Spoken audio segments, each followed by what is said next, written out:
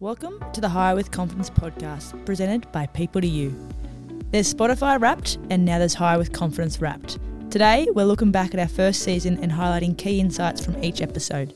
Then, we'll be joined by People to You's CEO, Pat Sharuppa, to talk more broadly about the labour hire and recruitment industry moving forward. I'm your host, Rebecca Miller, and on behalf of People to You, we would like to acknowledge the traditional owners of country throughout Australia and pay our respects to elders past and present, and extend that respect to all Aboriginal and Torres Strait Islander cultures. We will introduce you to some of our amazing people, detail similar workforce challenges other businesses face, discover what opportunities can be created for your company, hear from industry leaders, and be inspired to hire with confidence through People to You. So that's what we set out to do in Season 1. Let's take a closer look at some of our interesting guests and what they taught us, because geez, there were a lot of lessons we learned throughout the season. So Episode 1, 4-Day Week Global co-founder Andrew Barnes. Our first episode started with a bang.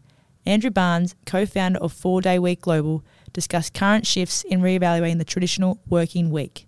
He explained how it can work in any industry, which is handy as People to You provide workforce solutions for various industries.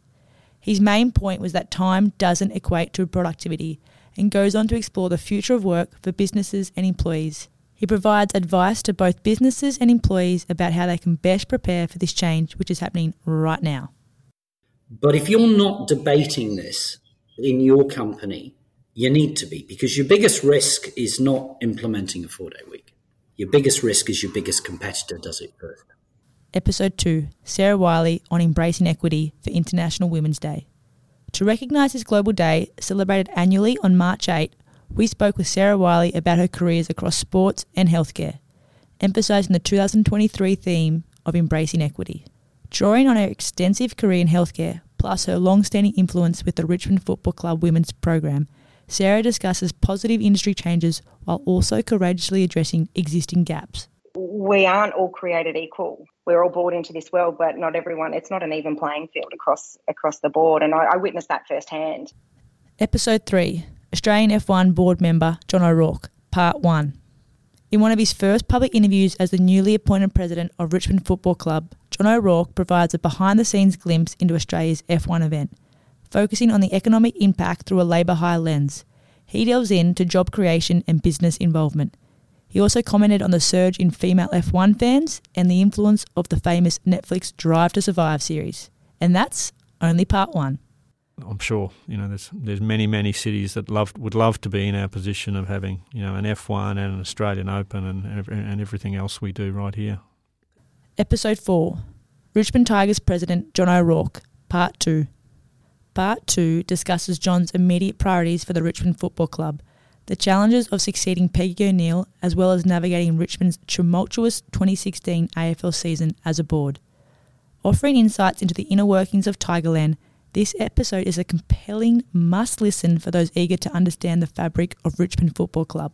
The foundations, I think, of what made us a good club was started 5 years before that, or even 7 years before that. Really, when you think about key leaders coming into the club like Damien Hardwick, Brendan Gale, Blair Hartley coming with Damien in terms of list management, and those people were put into their roles. And I think a credit to the board back in the day was, okay, we're here now to do things differently at Richmond, where we're going to stay the course.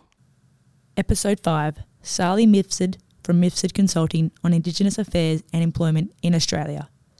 We must note this episode was recorded 6 months before this year's Voice to Parliament referendum.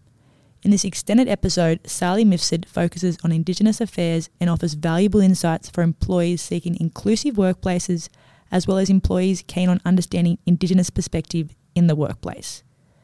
Covering real-life examples and actionable solutions, Sally addresses key questions about Indigenous Australians and job expectations.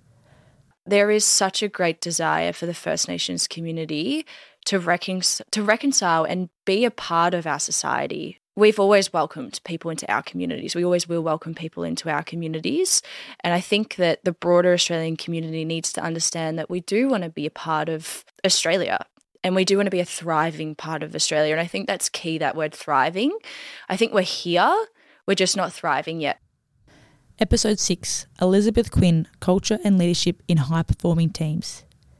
If you only have time to listen to one episode from the series, make this the one. It is our most popular episode and we've had some great feedback from the lessons within this episode. Lieutenant Commander Elizabeth Quinn, RAN, combines 20 years of Navy experience with leadership coaching for some of Australia's biggest sporting organisations, including Tennis Australia and the Richmond Footy Club. Delving into high-performing teams, Elizabeth explores the crucial elements for successful cultures. As the founder of Clutch Leadership, she shares invaluable insights for enhancing team performance and cultivating a success-driven workplace culture. I think it goes back to what I said about what I've observed about of great company cultures or great team cultures is exactly that, is making sure that you are putting people before performance. Performance is extremely important, but the people are the ones who are performing, right? So if you're not getting the people right, the performance doesn't follow. Episode 7, Multiculturalism in Sport and Business. Media professional David Davutovic celebrates the multicultural magic of the mighty Matildas at the FIFA Women's World Cup.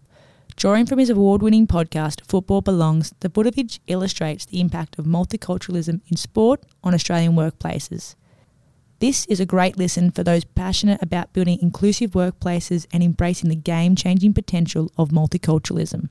You know, football is a sport that has been underfunded, and I think, you know, a rising tide lifts all boats. You get this, you know, football community united and you invest more in it. I think it really has the potential to, you know, deliver great outcomes for this country and just, produce better athletes and just make Australia a better country. It's awesome to have our Chief Executive Officer, Patrick Shripper, in the studio today. Welcome to the Hire with Confidence show. Thank you, Beck. Yeah, it's great to be here. Looking forward to it. Yeah, well, let's talk. You mentioned the big build before. Yep. Are there any good examples or stories you have from 2023 about people to use involvement? Well, we were lucky enough to assist one of the stakeholders on the project in putting together the access doors. So if you don't know, similar to the airports that you might see overseas, the Metro Tunnel will actually have a set of doors that will be platform side before you even get onto the train. I think it started early part of this year and finished in August. That was a big project.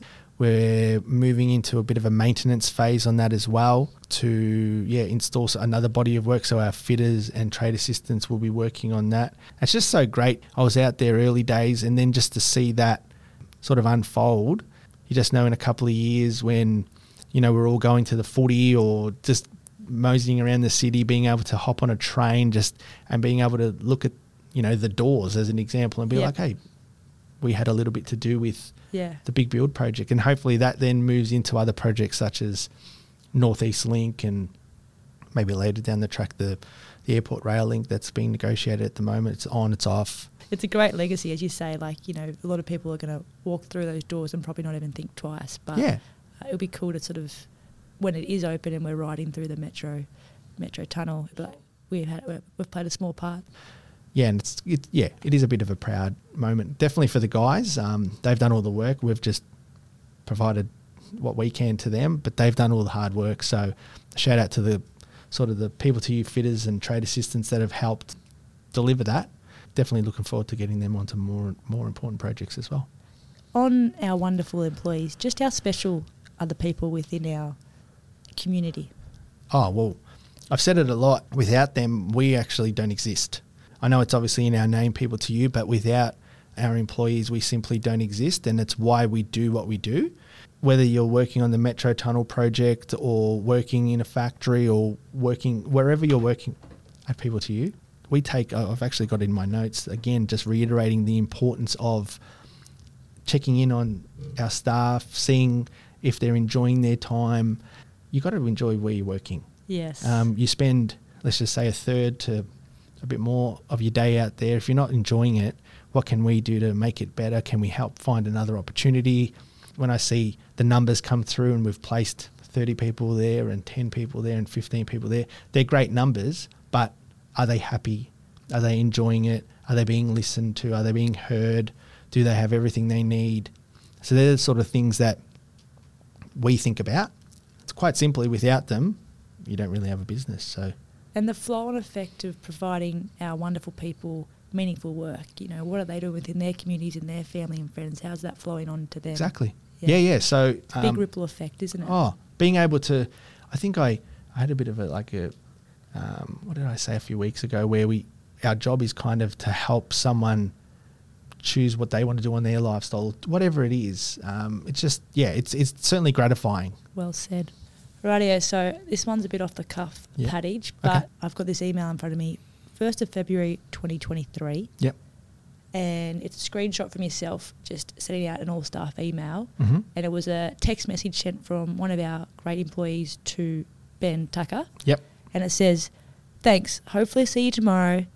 Speaking for myself, and I'm sure the others feel the same, I've worked for so many companies. People to You has been one of the best, hands down. Absolutely no complaints at all. It's refreshing to work for a company that actually cares." Yep. How does that make you feel?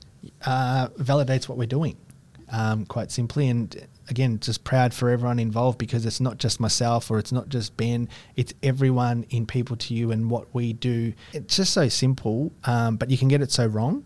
So I do remember that text message, and I know who that is. I say it to a lot of people because I have got that feedback, and quite simply, we're just doing our job.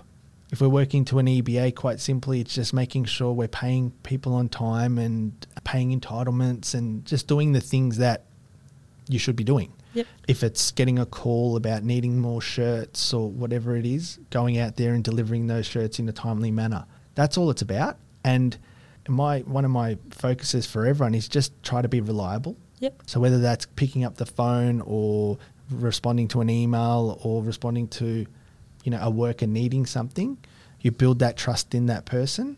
That text message was just as a result of caring. It's not hard to do. Doesn't take much, does it? No.